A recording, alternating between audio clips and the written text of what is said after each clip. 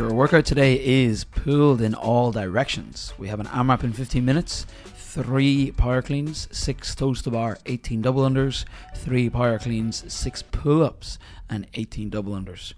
The recommended weight today is 70 kilos or 47 and a half.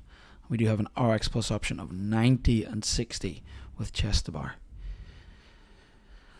I don't know where to start in this workout. There's so much going on and I'm so excited by it all. Let's start. Cleans are the first movement. It's a heavy bar. It's heavy, yeah, isn't it? Yeah. It's designed to be like heavy singles. Right. So I do hands on the bar, set up, go, drop, reset, and pull again. What am I focusing on in the 3 singles or the 6 singles throughout the round? I think we did a workout recently with like heavy clean singles in it as well. Where there's, remember? Yeah, ages ago. Yeah, might have been last week, but it was that idea of build power in every rep rather than just try and get through them. So all the technical things, we want to stay technical and fast, basically powerful off the floor, really powerful through the middle, snap into your catch, stand it up. So we're looking to say, well, can I get repeated power output all the way through the workout? I think at the start the cleans might feel like the main thing, because I think the gymnastics will be fresh and there's only 6 reps. You'll probably get through them, get through doubles, and then it's like, fuck, heavy barbell, slog your way through them, and then you'll blast through the rest. But I think as it goes, then I think you might get more accustomed to the barbell, and then the gymnastics might get harder. Will get harder. Yeah, that's what I think is going to happen. The toes to bar are kipping, are the pull-ups kipping as well? Yeah. And so for the gymnastics, then, what would your focus point be if you were doing this class? Where are you putting your attention? On the toes to bar, it's on the compression element. Fold the body in 2, so I don't want to lean back an awful lot at the back of my kip and look up. Instead, I want to stay as upright as I can on my torso, eyes forward, and see can I get my legs to come up to me rather than me leaning back, lifting the legs up to the bar.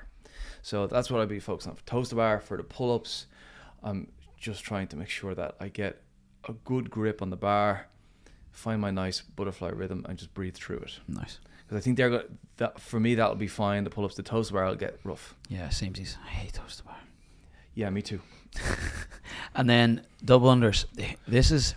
So for your toes to bar, what would you be thinking about? Because this is a training day, I'd be thinking fast feet.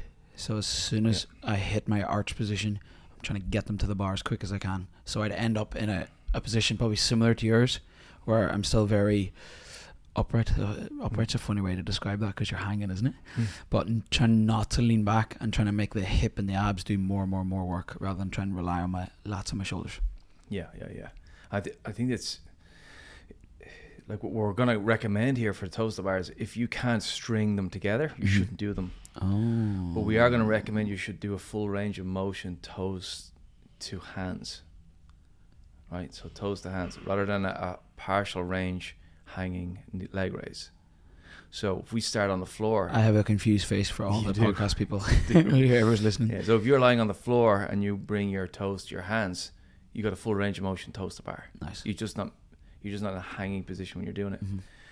If you get on the pull-up bar and you can do the same thing, then you're good. But if you'll need to be able to do at least 2 in a row without having some sort of a pendulum swing setup.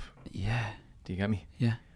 So we're not looking for momentum pendulum swing to get the toes to bar. We're looking for the muscles to get stronger doing it. Yeah.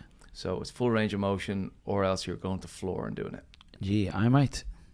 If I was doing this, I was meant to train last Saturday and I didn't, but I actually do want to train this Saturday. If I was doing this, I might spend less time on the bar and actually practice that as well then. Because I always talk about how I hate V-ups as well.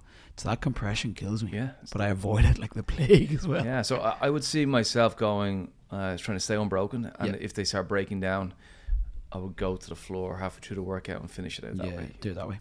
That's a good way to do it. Here, double unders. This 18 looks like the most deceptive thing in the world, I reckon. I have a feeling that this is going to bite something awful by the end of it. Yeah, it's 15 minutes, so I think towards the end they're going to start getting really hard. A big wrinkle. Yeah. And how would you approach them? Are they 18, pick up the rope, tighten everything and do them quick, or try and stay really relaxed, really flowy as if it's a bigger set? Probably the second one. I'm thinking like to keep everything I have else. 15 minutes. Yeah. I would like to not stand around. So whatever pace allows me to keep moving going. from one thing to the next thing to the next thing. Like you see the name, it's called Pulled in All Directions. Yeah. That's, I think, one of the big challenges in this workout is we've got many different patterns, Yeah. and then fatigue accumulating in different ways. Yeah. I think the interference of one pattern into another, the fear is we break down completely towards the end. The cleans go to shit. We're doing pendulum swing things. We're doing singles on the pull-ups. We're snagging the rope. It all falls asunder. Obviously not what we want. We're trying to put the system under pressure but keep it together.